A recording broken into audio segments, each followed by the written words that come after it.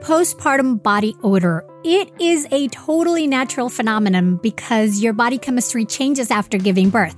And so sometimes that means that what worked before is no longer effective. But I am excited to say that now there is a solution for that stubborn odor. The Sugar postpartum deodorant is a completely natural deodorant made by a postpartum mom who went through it herself. And it works by eliminating and preventing bacterial body odor without covering up your skin's comforting smell to your baby while giving you 12 hours of odor control. And let me tell you, it actually works. Here at the house, we've all been trying it and loving it. Now, before you think, ew, you're sharing a deodorant with your husband and daughter, let me explain that this full-body deodorant comes in a convenient pump applicator that lets you apply it anywhere on your body with no bacteria traveling on the deodorant, so no ew involved. We also love that the Sugar postpartum deodorant has a delightful natural scent of USDA-certified organic extracts that smell like a pink sugar cookie with lemon frosting. I thought this would be a little strange, but it's actually amazing. Also, the Sugar postpartum deodorant is free from artificial fragrances and any kind of xenoestrogens or herbs that can interfere with breastfeeding. Find your Sugar postpartum deodorant at postpartumdeodorant.com. That's postpartumdeodorant.com and use the code BIRTHFUL for 20% off through the month of May. Get your Sugar postpartum deodorant now at postpartumdeodorant.com and start smelling more like yourself again. I love Jenny Kane. At this very moment, I'm feeling so comfy and cozy as I'm practically getting a hug from my Jenny Kane crop cashmere cocoon cardigan. I am enjoying this sweater so much that I've been living in it all spring long. And with Mother's Day just around the corner, this is a feeling you can gift all the well-deserving moms-to-be, and mother figures in your life by giving them the gift of Jenny Kane. Along with bringing you this episode, Jenny Kane is a California brand through and through, and their staples make getting dressed so super easy. Think minimalist and effortless, but totally refined. Jenny Kane means luxurious cashmere sweaters, iconic accessories, elevated versions of your everyday basics, plus the most incredible home essentials. For a limited time, Birthful listeners get 15% off their first order. Go to jennykane.com and use the code BIRTHFUL15 to get 15% off and support the show. Jenny Kane is known for their quintessential sweaters, with their cotton collection providing you with the perfect everyday pieces as the days get warmer. But they also have gorgeous sundresses in a variety of silhouettes for any occasion and spectacular sandals to go along with them. Find the perfect Mother's Day gift or curate your new spring go-tos at jennykane.com. Birthful listeners get 15% off your first order when you use the code BIRTHFUL15 at checkout. That's 15% off your first order at jennykane.com, promo code BIRTHFUL15. Get yourself and the mothers in your life the gift of Jenny Kane. Hey, Adriana here. I wanted to let you know that starting this week, we'll be going back to our older format of one episode per week so that we can start easing into the summer and you can have more time catching up and going through our fabulous Birthful library. Happy listening. Welcome to Birthful. Hello, mighty parent or parent-to-be. I'm Adriana Lozada, and I'm just delighted that you're here listening today as we're approaching the end of our series on movement and body wellness in pregnancy. Now, if you've been listening to the podcast for a while, you certainly have heard acupuncture come up as a common tool to help with a multitude of symptoms, including nausea, flipping breech babies, and getting labor to start. But how does acupuncture work and what does it feel like? To answer those questions and so much more, I will be talking today with Dr. Patrick Boswell, who is a board-certified acupuncturist, a massage therapist, and a birth doula. Patrick's broad skill set and experiences give him a very unique perspective on how to best help his perinatal clients based on his multifaceted approach to medicine and the body, and I really can't wait to get this conversation going.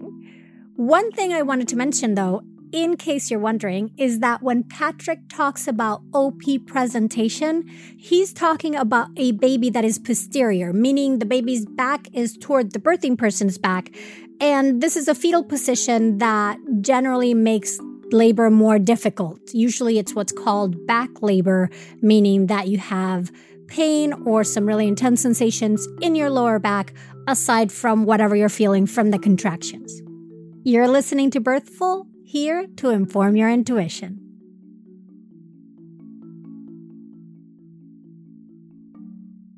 Welcome, Patrick. I am delighted to finally do this conversation and for you to tell us all about acupuncture. Me too. Let's start off. Tell us who you are, how you identify. Well, I'm Dr. Patrick Boswell. I go by he, him pronouns, and I'm an acupuncturist, doctor of acupuncture, and a massage therapist and a birth doula, and I've done all the postpartum training, postpartum doula trainings, but I kind of just say I'm an acupuncturist.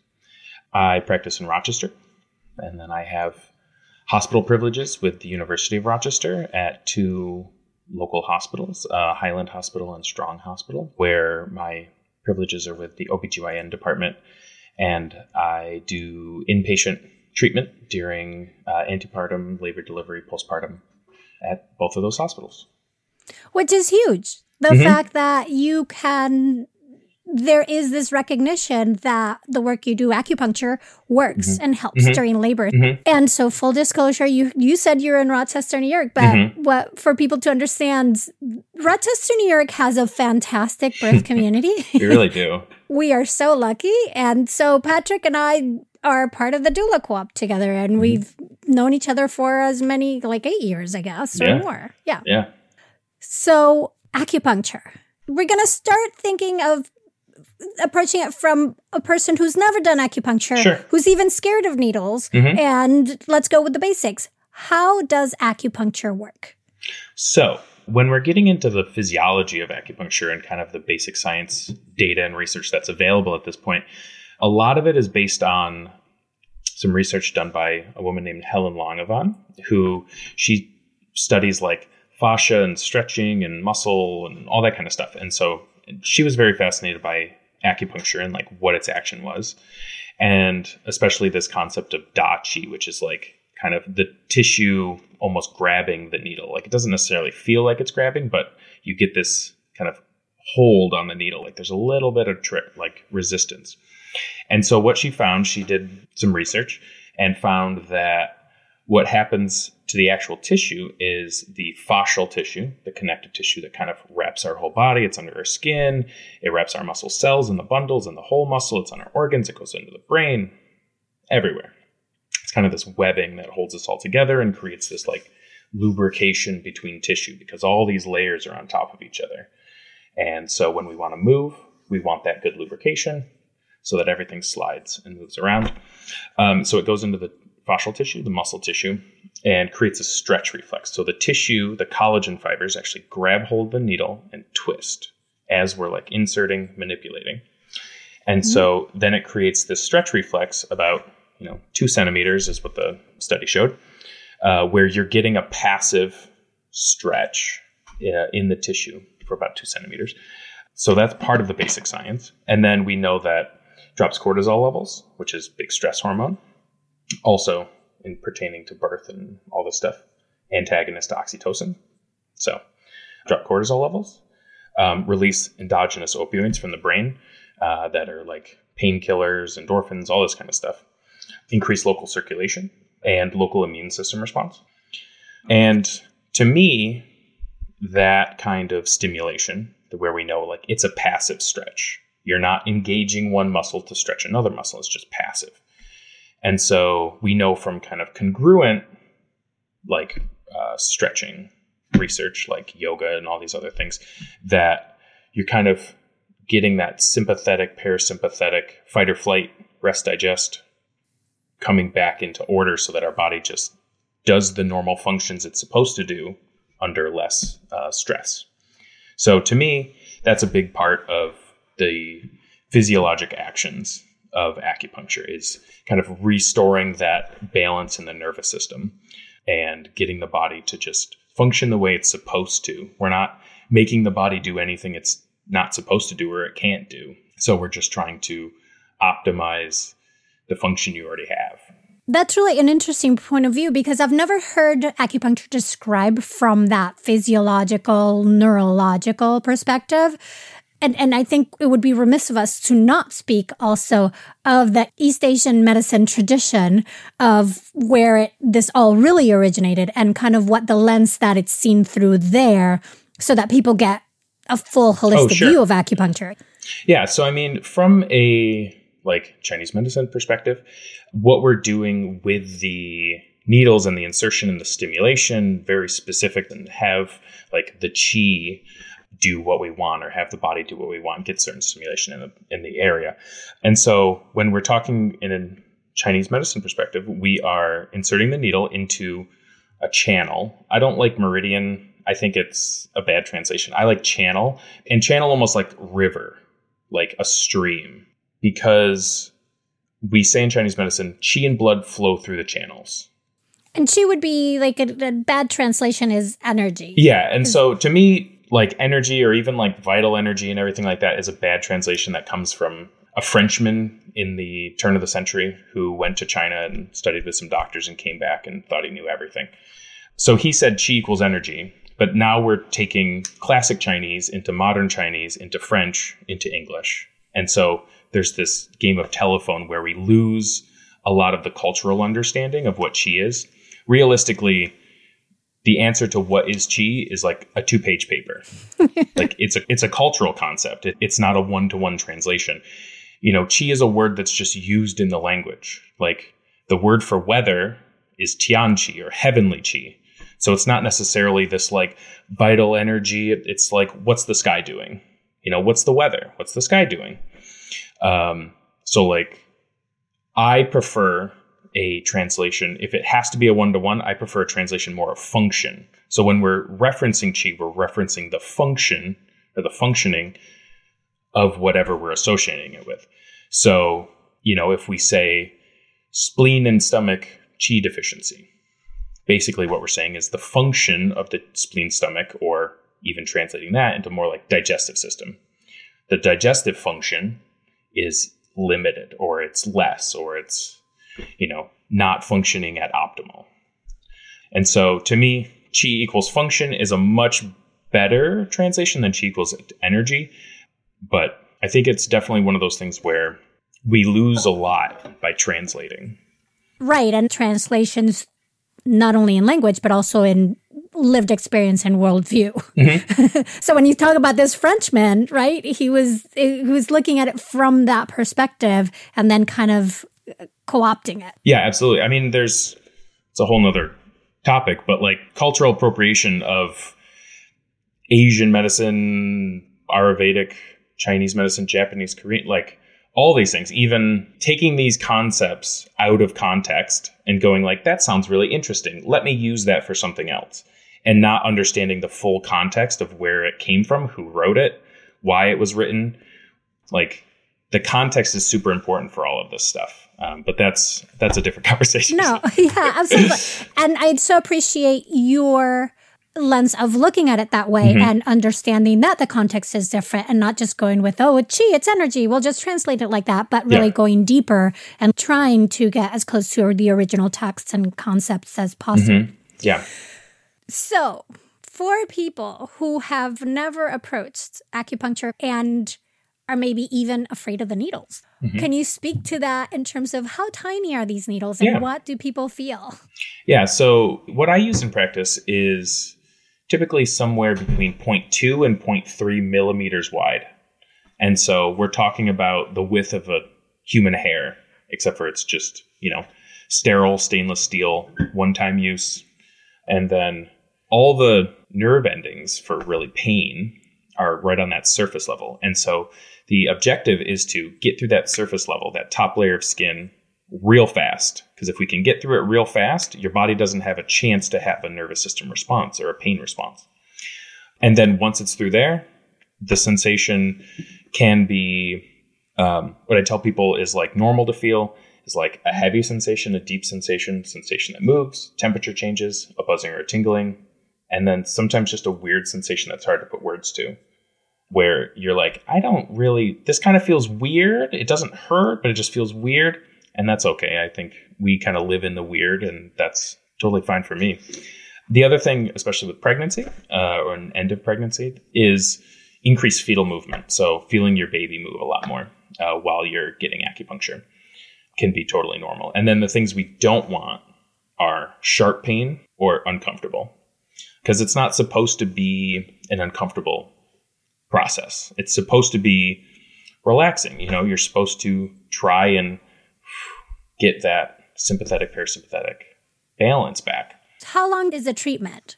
So from like person in the door to out the door is usually about an hour for me. It can be different for different providers. And so, especially on first visit, I do a lot of talking where we kind of really chat about these things and kind of dive into bigger concepts, because I'm a firm believer that like education is 50% of any medical treatment, because you're only seeing that person for a short period of time. And to me, knowing what's going on and knowing the concepts and understanding further about like what your body's doing, why it's doing it, is important to truly understanding what's going on. And so you come in, we kind of chat about what's going on, health history, dig into some stuff.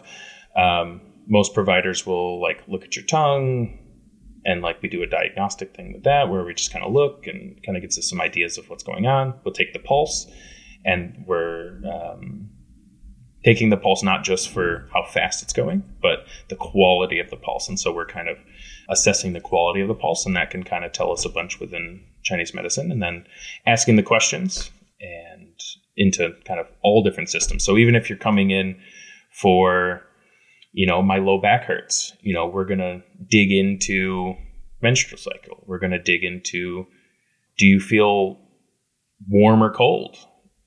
How's your digestion? Do you sweat a lot? Kind of all these things that don't necessarily seem like they connect, but within our system, we're building a larger picture of what your body's doing, instead of just going like, oh, low back pain, let me put a needle in there. It's going, well, why is there low back pain, and what's contributing factors, and where's the root of the problem? We'll probably put needles in your back, but we want to figure out the larger picture so that the body can heal and kind of resolve the issue, as well as a bunch of other issues. So even if you come in with low back pain and it turns out like, oh, well, I get a little acid reflux and I get a little nausea, and I've got a rash over here, or I get headaches sometimes, like we're putting that all together and trying to treat you as a person rather than just treat your list of symptoms. Because most of the time, those symptoms are coming from a very similar root. And so we want to find that.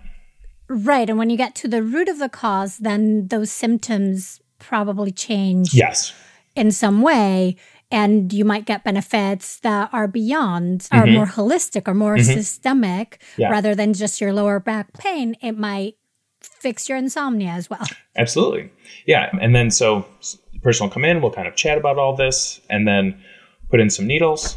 Like you'll lay down, put in some needles, and then usually we're letting you sit for 15, 20, 30 minutes, kind of with needles in, checking on you regularly, making sure that like everything's still comfortable, and giving you that chance to relax and let that tissue stretch. Because that's really, if we're talking about that physiologically, you're getting this stretch reflex. And when was the last time you sat down and you did a single stretch of a single muscle for 20 minutes?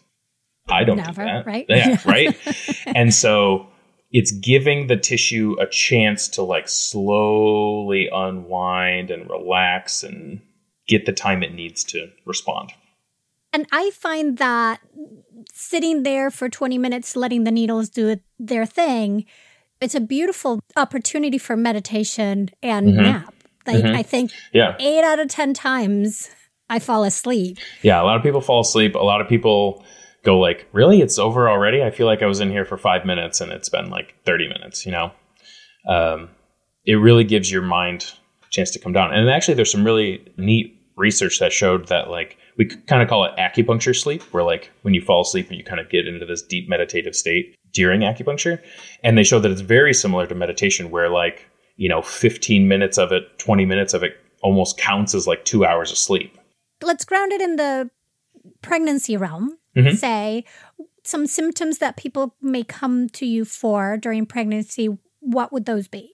So talking like early pregnancy, it can be mild nausea to the severe nausea, vomiting many times a day. I've had patients that like they can't keep water down, like to that extent where they're getting IVs. They're going in for IV hydration. Yeah, like twice a week, and they're on all these medications that just aren't doing anything. And so with super severe stuff, we're trying to treat sometimes even 2-3 times a week just because of that. Most of the time, it's like once, twice a week. I tend to do more just once a week, but for really severe, like chronic stuff, sometimes twice a week, especially in the beginning. And then what I tend to say about almost all modalities is if you're not seeing a marked change within 3 to 4 visits, either the provider is missing something, or it's probably not the right thing for you, or not the right provider for you. Because especially with acupuncture, like it's what we call a slow medicine, but it's not a snail. Like you should be seeing changes even within a few visits. If the diagnosis is correct, if the treatment is correct, then things should change. And, maybe it's, I threw up only once every day instead of 3 times a day. Wonderful. That's improvement. And so we honed in on nausea. Yeah. What are other early pregnancy symptoms that acupuncture can help with? Sometimes the fatigue that happens. And I also treat like habitual miscarriage, where people have kind of a chronic issue of miscarrying. It could be early. It could be 12, 14, 16, weeks. Because that's another thing that we don't talk about enough. It's way more common than we like to think. So habitual miscarriage, it can be sometimes headaches, kind of the little aches and pains. Yeah, I mean, those tend to be the most common early pregnancy type symptoms. And then moving forward, second trimester tends to be a lot smoother. And so oftentimes I'll tell people like, come in every 4 or 6 weeks, something like that. Or just come in if something's bothering you. Come in and we'll see what we can do. And that can be the list of pains that can happen. That can be insomnia. That can be hemorrhoids. It can be strong Braxton Hicks, like Braxton Hicks very early, or kind of cramping throughout. Sometimes even like prolonged like spotting or bleeding, where, you're not necessarily worried about miscarriage, but you don't really want to be spotting bleeding the whole time. No. Yeah. And then when we move to kind of third trimester and end of pregnancy, then we're doing more pain, more pelvic pain, pubic symphysis disorder, around ligament pain, sacral stuff, and then, even lightning crotch, like that kind of thing. The wonderfully named. The wonderfully named. I love that one. And then, we're moving into breech, treating non-vertex presentations, and then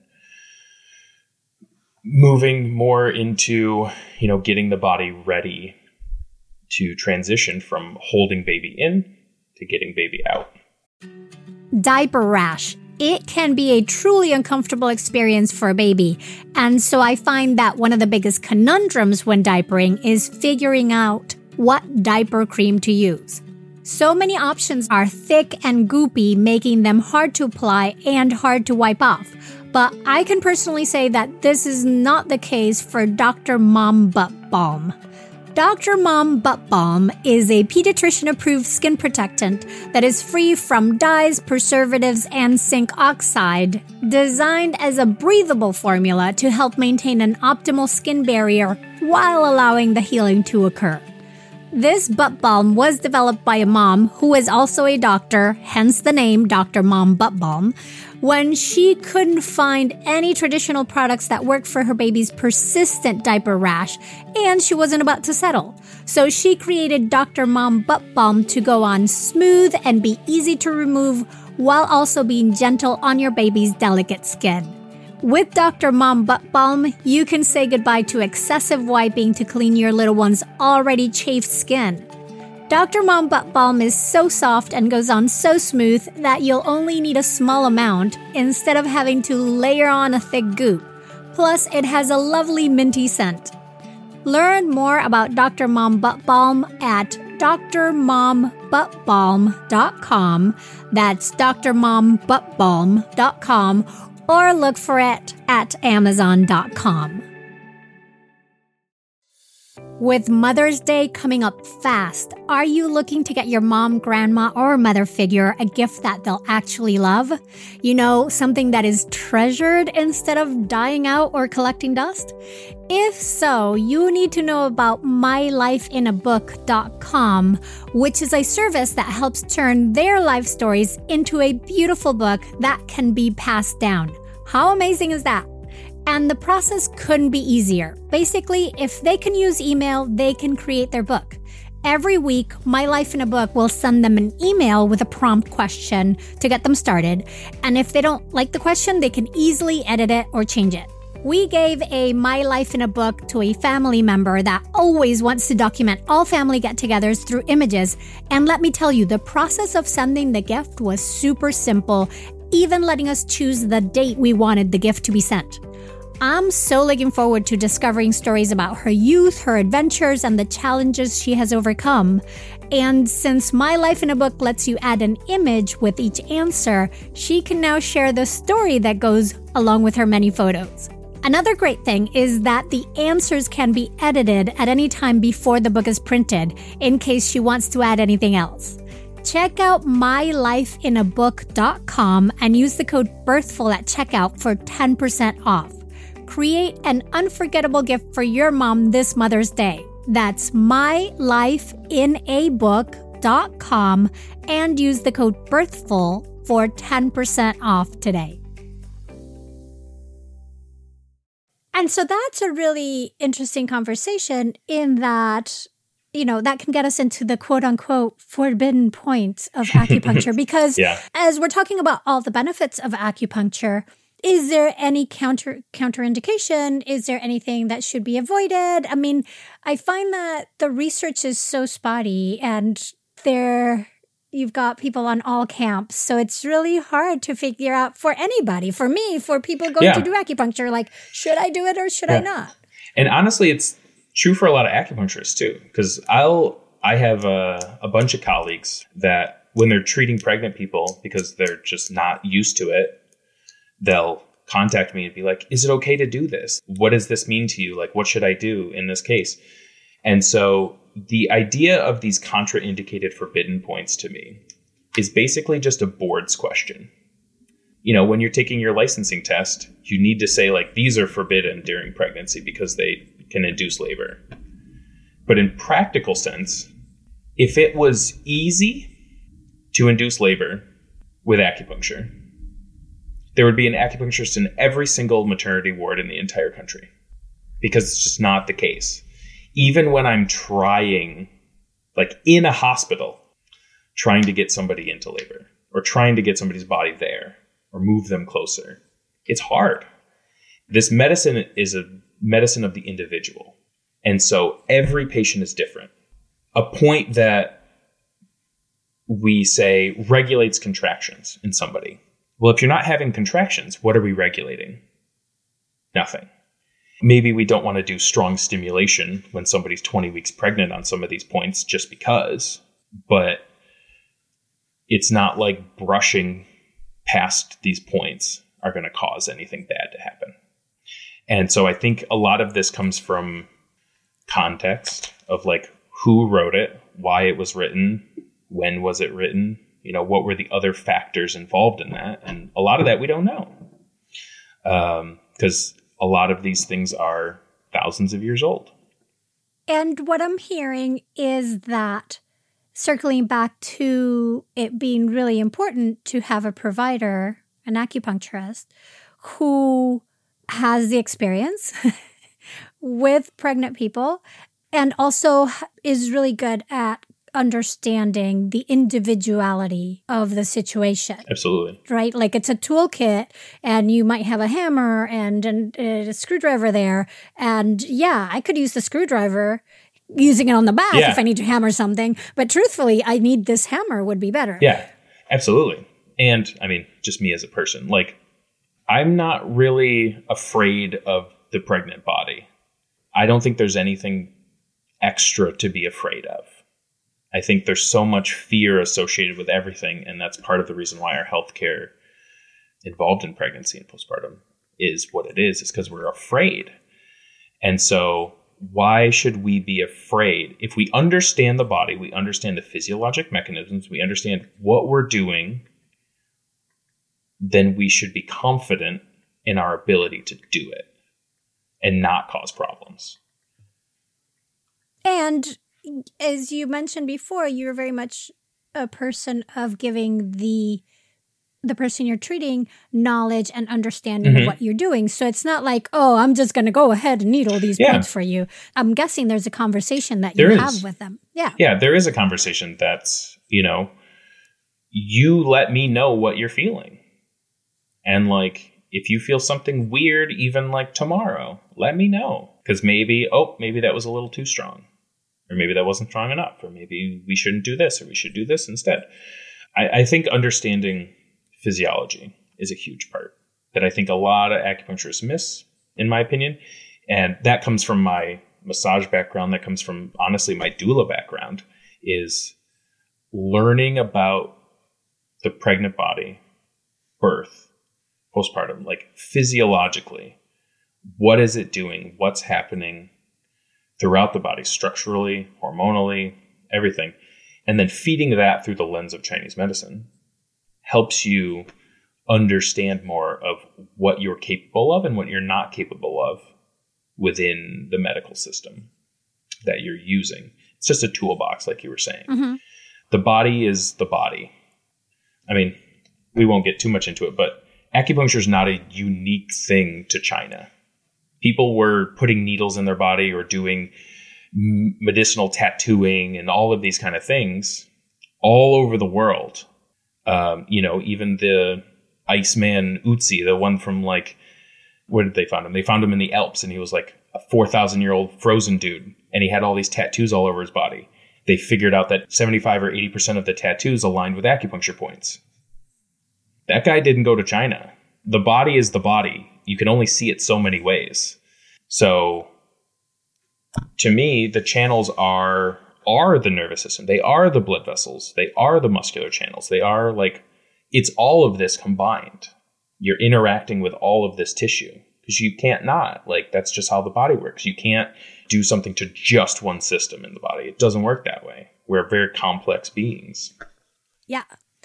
And you mentioned a thing about people being so cautious with pregnant bodies. And when I look at the research, like even ACOG had a statement. Oh, I can't remember. It's like 2008. I've got to look up the year. But ACOG had a statement where it was saying, we need more research. We've been so afraid of the pregnant body that then we don't know what works and what doesn't. And while being ethically responsible, while not putting people in danger, we need to actually have some good research. And it is since then, more and more research has been done relating to acupuncture, and I'm sure to all modalities, but specifically to the perinatal period. What I kept coming upon was that fear of, like, for example, some might say definite conclusions about its effectiveness cannot be reached and further research is justified. Or there is a need for more research. Or, further randomized clinical trials are needed to investigate this further. Like, yeah, there's something there, but We can't completely say just yet. Yeah. And I mean, I think one of the things that people miss is that that's pretty true across all medicine. We tend to think of like, they'll call it CAM or complementary alternative medicines, things like that. And we'll go like, oh, well, there's just not enough research. There are things that happen every single day in every single medical office that are not evidence-based, that are just something somebody came up with 100 years ago. And they go like, well, that's just how it's always been done. Stuff happens every day. That happens with medication. It happens with procedures. It happens with all of these things. And so I think part of the thing is we're holding this other stuff to a standard that doesn't exist for everything else. Like we go, oh, okay, well, we really don't know why it works. We see that it does something, but we don't really know why it works. There are infinite things in medicine where we have no idea why it works. That's where like off-label prescriptions even come from. They go like, okay, well, we're going to do all this research on this very specific medication that's supposed to do this very specific thing. Oh, and then we notice it does this other thing, but we don't really know why. For this other population, right? Like misoprostol. Yeah, misoprostol. Yeah, and we don't really know why, but we can kind of theorize. So we'll just kind of make it up. Huge important thing for people to understand that one of the most widely used medicines for cervical ripening in an induction is having an off-label use. It's an ulcer medication. Yeah, it's an ulcer medication. I think it's important for people to view all this through their critical lenses and whatever standards they want from any of their care, it needs to be applied to all of their care. Absolutely. I wholeheartedly agree. And I think part of the other thing that sometimes people miss is that when you're doing a physical modality, acupuncture is very much a physical modality. You are physically inserting a needle. You are physically getting a tissue response. All of this stuff is very hard to do gold standard, double-blind, randomized controlled trials on a physical modality. You can't do it on surgery. You can't do it on PT. You can't do it on chiro. You can't do it on acupuncture. You can try and blind the patient. You can't blind the provider. It doesn't work that way. And so you can't get gold standard. You can't hold a physical modality to the same. You can't have it be a prescription medication. Right. The research isn't the same. So when somebody's looking at an acupuncturist, what should they look for in their practitioner when they're pregnant? Definitely somebody who's talking about pregnancy, like on their website, or they have experience with pregnancy. Also, I tend to be a big fan, like when I have patients that are moving or they're like, hey, my family member wants to find somebody. Can you, and I'll kind of like do a little Google search of the area and look at people's websites and stuff. And the stuff that really makes me personally go like, ooh, yeah, you should see that person, is other things than just acupuncture. If they do just acupuncture, I think it's totally fine if that's the way they want to practice.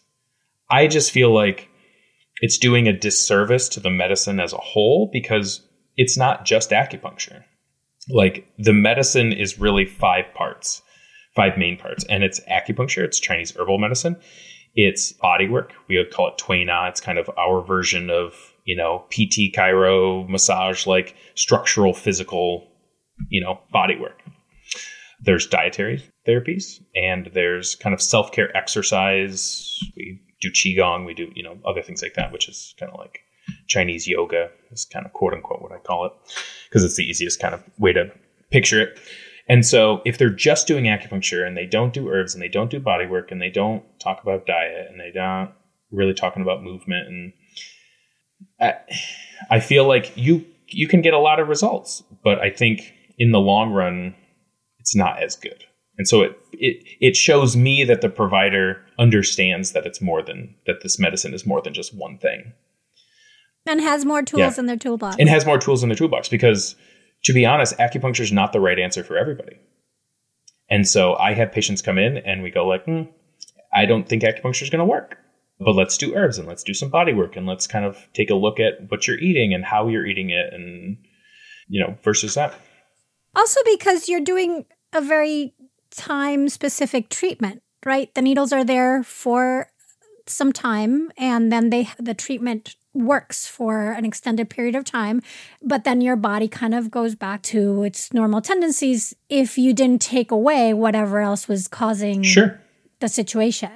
Right? I mean, if you're eating sugar all day long, there's only so much acupuncture can do for gestational diabetes. Yeah. And so in those cases, it's that education. It's that, trying to work with people to see like what they can change, what they want to change, what they don't want to change, and kind of working with that in there to kind of make a larger life benefit rather than just symptom treat. So looking at an acupuncturist that is familiar, that has a lot of experience with pregnant population or perinatal work, and then making sure they're not doing just acupuncture. Yeah. And that's just a me personal thing. I mean, that's helpful. Yeah. And especially like if they do moxibustion, A+. So let's talk about moxibustion. What is that? And that's a great segue into turning breech presentations. Yeah. And so moxibustion is a technique within Chinese medicine, and it's actually a part of acupuncture theory. And so classically, acupuncture and moxibustion are like related. They're like brother sister. And so it's a warming technique. It uses an herb called Chinese mugwort, or Artemisia vulgaris is the Latin. It's a plant that probably grows in the parking lot down the street.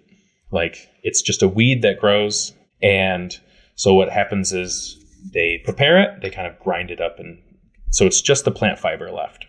And you burn it over specific areas. It can be just general areas. It can be acupuncture points. It can be, all sorts of things. But for the most part, you're just burning this herb over a point for the purpose of like warming the area, warming the point. And so for breech, we're doing it on the outside of the fifth toe, the little toe. And the protocols vary a little bit, but the standard protocol tends to be 10 to 15 minutes each foot once a day. And depending on like when somebody's coming in for breech or taking a larger look at like pelvic structure and tension and, not just going like, oh, breech, here you go. This is the breech protocol. But like really taking a look at like why the baby's breech, and that can get into spinning babies trainings that I've done and more physiological understanding and structural, like really taking into account why the baby's breech and looking at it from not just a strictly Chinese medicine perspective. The research is pretty good on it actually. And it shows that especially before 36 weeks, it's right around like 60% of like people turn with a combination of acupuncture and moxibustion versus like the kind of 45%, which is kind of typical. So it bumps it up some for sure. And it's every day for 10 days is kind of a course of moxa is what we say. If a person has their baby in a non-optimal position, whether it be breech or posterior, then the idea is as soon, especially for breech, the sooner the better. The sooner you the start better. Getting treatment. There's more space. Frankly, there's more space for a baby to turn earlier, and we're adding on to that. There's a good chance your baby turns without doing anything. I think we have to admit that. We're not saying like, oh, moxibustion is this amazing thing that's like going to definitely turn your breech baby and nothing else will. Like, there's a good chance your baby will turn on its own if you did absolutely nothing. But this just kind of improves the odds some. Yeah, and so before 36 weeks is preferred, but I mean, I treat people as late as they find out or they want to come in. And then, I've heard stories of babies turning on the OR table for a scheduled cesarean. Smart baby. Well, I think it's when I hear that, it makes me go like, oh, they were mentally holding that baby. And so as soon as the anesthesia kicked in, And they couldn't physically use their mind to hold that baby, even subconsciously. Right. It would have never been intentionally, right? Yeah. And then baby just whoop, because now the space is there. The tissue's relaxed. Mm-hmm. I see that sometimes in really long labors where the uterus is getting crampy and tired and things are getting a little sloggy and somebody gets an epidural. Oh, yeah. And then it just changes. So it can be a really good tool for that. Yeah. Yeah. I see that with epidurals too, where oftentimes it's that kind of person that craves control. And like, for some reason, like their brain just will not shut off. And it's not their fault. It's just what it is. And that physical mind-body break, that epidural goes like, you can't control this anymore. And the body could just allow the physiologic function to happen without the frontal lobe interfering. Because we know that we need to get to labor land. We need to get to a deeper brain wave. We need to shut off that thinking brain. And if that thinking brain is so strong that it won't shut off, then it's really difficult to create some labor, which then brings us back to another benefit of acupuncture, which is that when you're on the table and going to those deep brain waves, you're actually helping your body practice. Absolutely. And to me, that's a lot of the function of acupuncture, to like ripen the cervix and get the body in a better place. Get that sympathetic, parasympathetic back to some balance, to what we want it to be. Yeah, to that balance. And so mental tension, physical tension comes down. Hormonal function, digestive function, immune function comes back up. And we kind of regulate. And it's that going back to, we know we're dropping cortisol levels. And cortisol is an antagonist to a bunch of hormones, but oxytocin. And so you are feeling the physical effects of stress less. The hormonal system allows the body to do the physiologic function it's supposed to. And it's not the person's body doing anything wrong either. It's built to do this. It's evolutionary, like in your system, to have a mechanism of, I'm giving birth in the woods, twig snaps behind me, I need to stop this labor, I need to move to safety, I need to start again. The problem is that now it's not a twig snapping, it's the machine beeping, and it's the lights, and it's the people bothering you, and it's the, all of those things are stress responses. They are all like triggering this sympathetic response. Cortisol level comes up, shuts things down because your body doesn't feel safe enough to enter into the vulnerable state that is labor. Labor is evolutionarily the most vulnerable you will ever be in your entire life. And so you need to feel as safe as you possibly can. And so acupuncture can kind of help re-regulate some of that too. And I really appreciate how it can do that while at the same time checking the mental box of, I did something for this. Absolutely. There was, when was it? Maybe a year ago or something. But I got called in. She was a patient of mine ahead of time, went in, getting a lot of back pain, a lot of sacral pain. And I walked in that room, and within like 3 minutes, I was like, oh, this baby's just OP. Like the contraction pattern, the pain, the sensation, like everything was just screaming OP to me. So I was like, okay, well, we'll do some of this stuff that I do for like turning OP and some body work and like trying to get the baby to turn. And then she was like in a better spot. And so I left because she had a doula. And like my place in the birth as an acupuncturist is when there's something going on that needs to be corrected. I come in hour, 2 hours, sometimes 3 or 4, but usually it's like an hour or 2.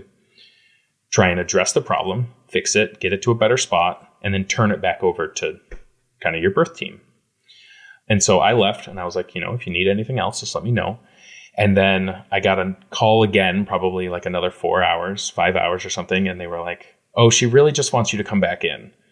I came back in, and she was like laying on her side, sleeping between contractions and waking up to just go like, oh, and then like go back to sleep.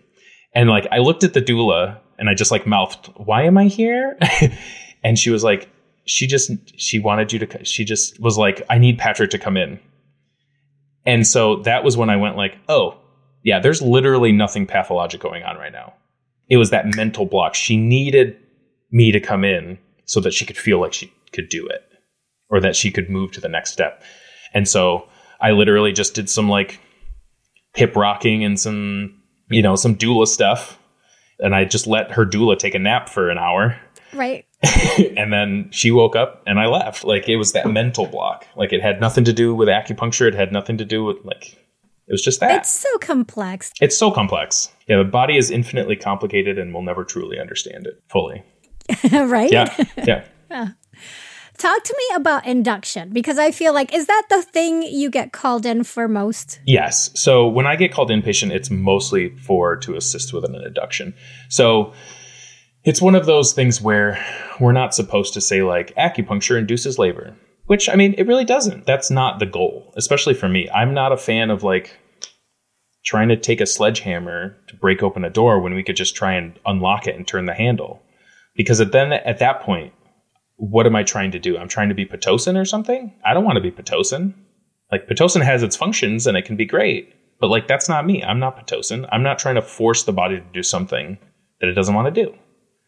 That's not within my capability. And so it's about taking down the roadblocks, so to speak. So whether that's mental or physical or position or hormonal or, whatever, to get the body to progress organically to what it's supposed to do. When I'm in the hospital, it's a little different story, because as soon as you enter the hospital, now you're on a timeline, which means I would like you to meet that timeline. And so that means now I'm on a timeline. And so now I need to try and get a physical, noticeable change as quickly as possible, which tends to mean that intensity and strength of the treatment goes way up. And so people that have had acupuncture before, I'm saying, like, this is probably going to be a lot more than what you're used to. And people that have never had acupuncture, I go, this is not what a normal treatment is like. So what makes it different? So it's just the intensity. It's just the sensation that we're attempting to get is a lot more. So, like, those heavy sensations, those weird sensations, the sensations moving up or down a limb, or just heavy, achy, baby moving, weird, all of these kind of numb, sometimes even like numb kind of sensations. Like, we're really working to get those sensations because it's an indication that, like, we're affecting the nervous system right now. We're getting a stimuli right now, because that's what we need to do. If you're, in the hospital and you've had like one dose of miso and it's kind of like, 40 weeks induction or something like that, or even like 39, like, we're not necessarily even doing a treatment like that at that point, because again, your body's working through this still. It tends to be more of like a premature rupture of membrane kind of induction where, they don't want you to go 4 days. Or it's like active labor. We're trying to like change the position of a baby, trying to treat certain pains, difficulty pushing, failure to progress, getting stuck at a centimeter, baby not transitioning fully. Yeah. So the scenario that I am more familiar with is pregnancy is starting to get into that 41 week, or something is up and they're looking at an induction, talking about an induction for next week. Or they're having prodromal labor that is just not organizing labor, and it's going on for days and days, and saying, hey, acupuncture, you haven't been doing it, but acupuncture could really be a really good tool here. Why don't you try it? And what I tell my clients, because I know that the treatment at that point is a little different than usual treatment, I tell them, this is like Viking acupuncture. Mm-hmm.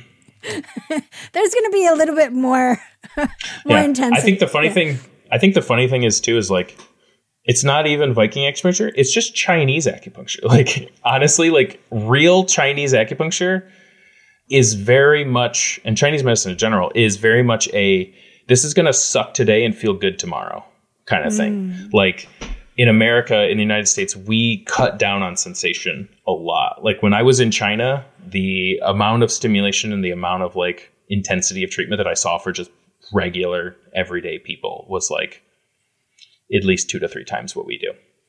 And it's just accepted. I think it's part of that, like, I don't want to call us babies or anything, but like, we're not good with a lot of sensation Like it kind of freaks us out, which is totally fine. We kind of do everything we can to avoid. Oh, totally. I mean, we do everything we can to avoid sensation and pain and being uncomfortable. And, it's just part of it. But the funny thing is it's actually more of a traditional Chinese treatment to just be like, okay, well, you're not going to like this, but it's going to work. Yeah.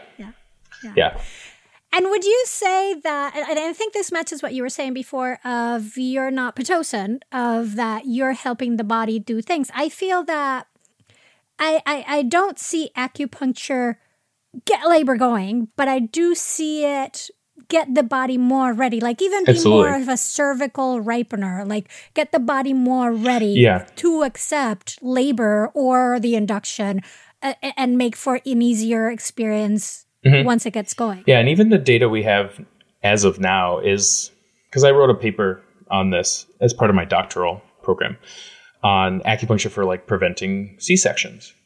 And honestly, there's really no like conclusive evidence. There's no like good data that shows that like it reduces C-section rate.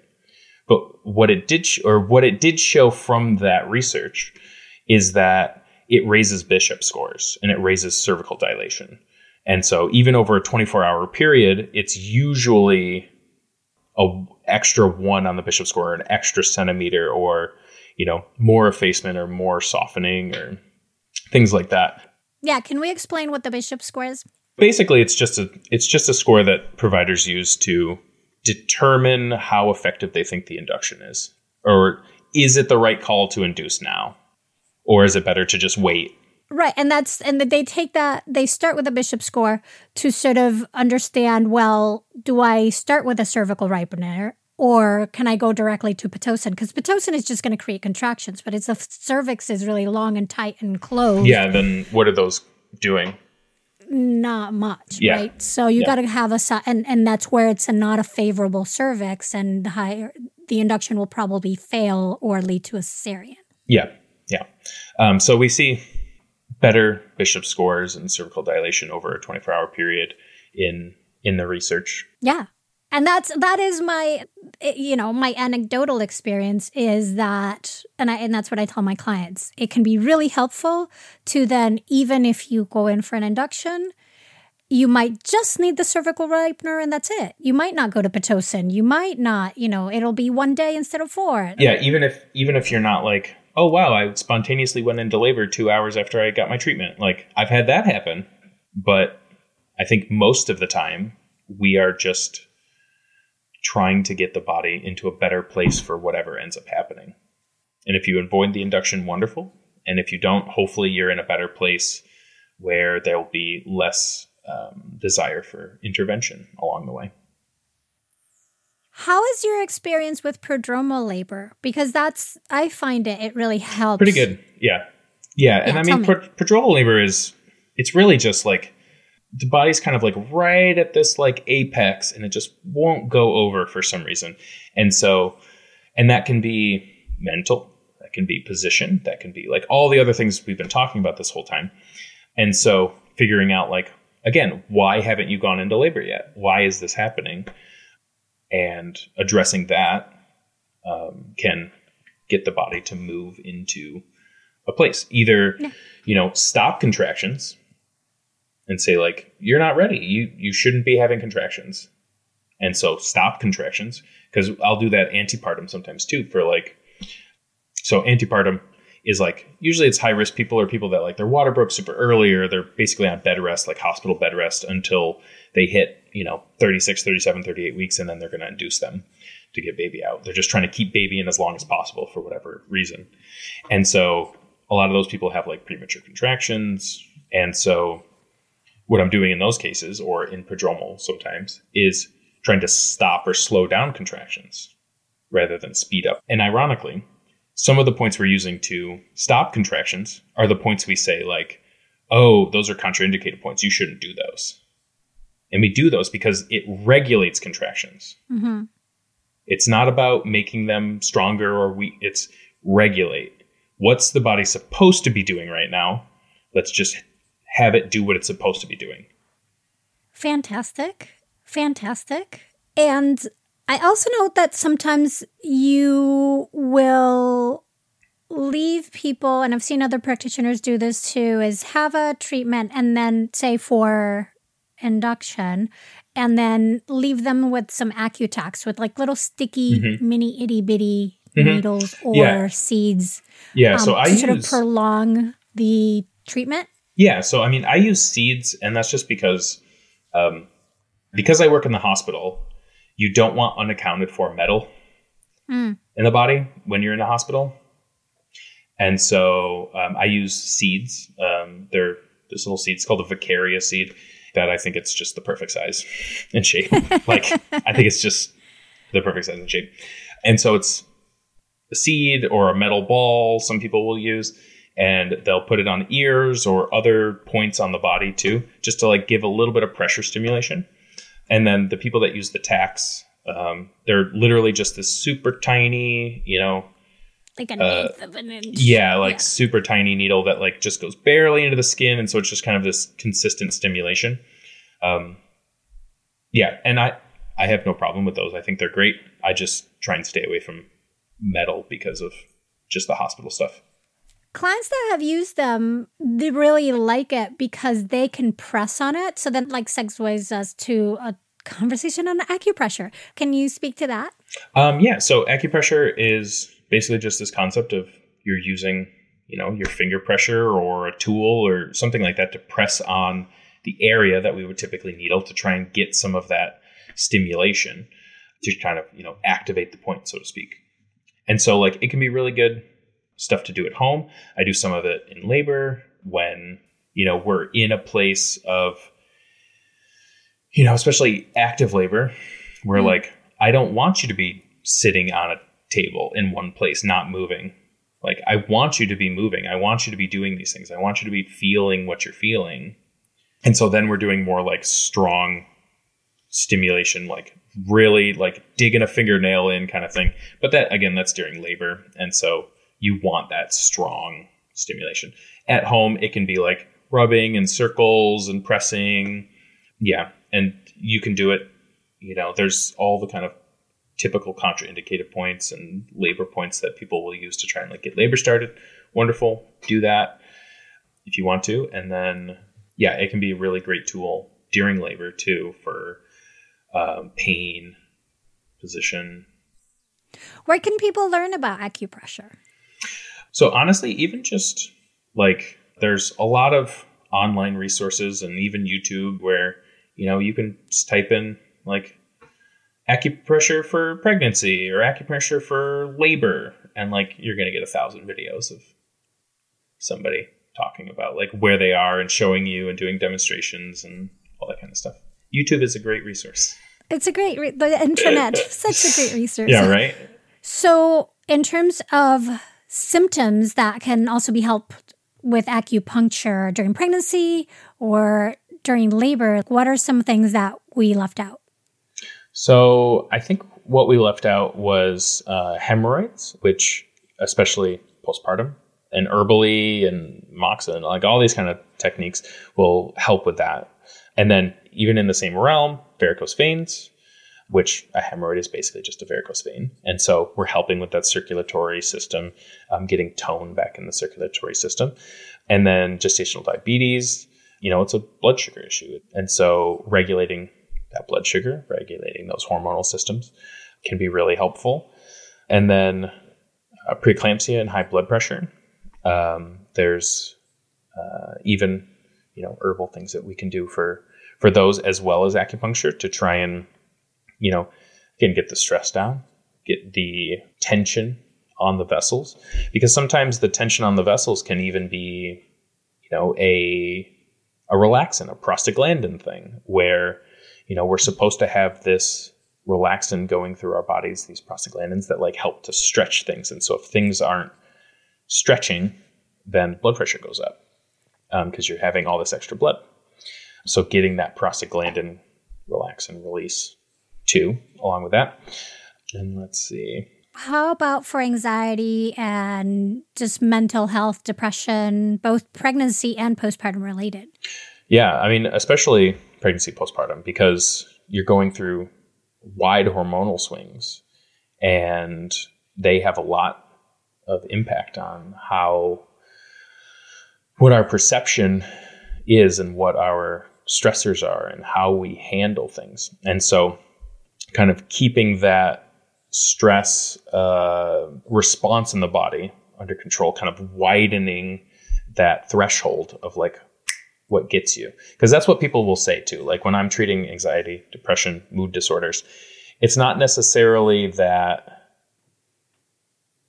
it's gone necessarily, because the stressors won't go away. Like for the most part, we kind of live in a constant state of stress, and it's just the world we've created. Like it's not our fault. Like we can't avoid it. It just happens. And so like we can't really have a stress-free life. It doesn't exist. But what we can do is we can have our bodies cope with the stress better. And so it's people saying, you know, this thing happened to me and typically I would have exploded. And I was like, oh, okay, that's fine. You know what I mean? Like they just felt like they could take a second, think about it, respond appropriately, rather than just like instinctual stress response, responding to things. Like a little more capacity and tolerance. Correct. Yeah.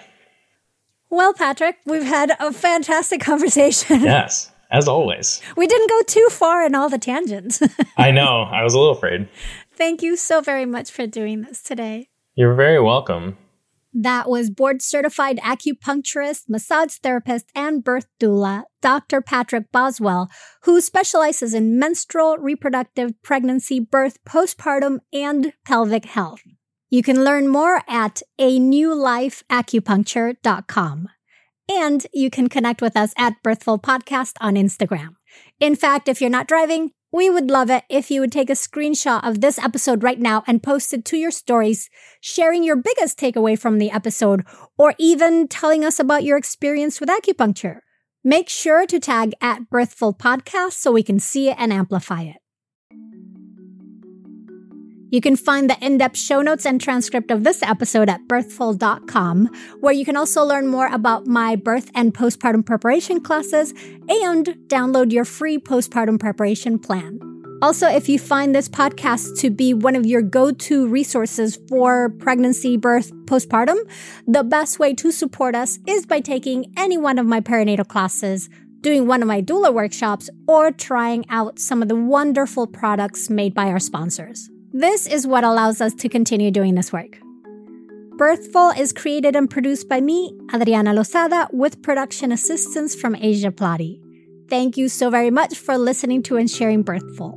Be sure to follow us on GoodPod, Spotify, Apple Podcasts, Amazon Music, and everywhere you listen, and then come back for more ways to inform your intuition.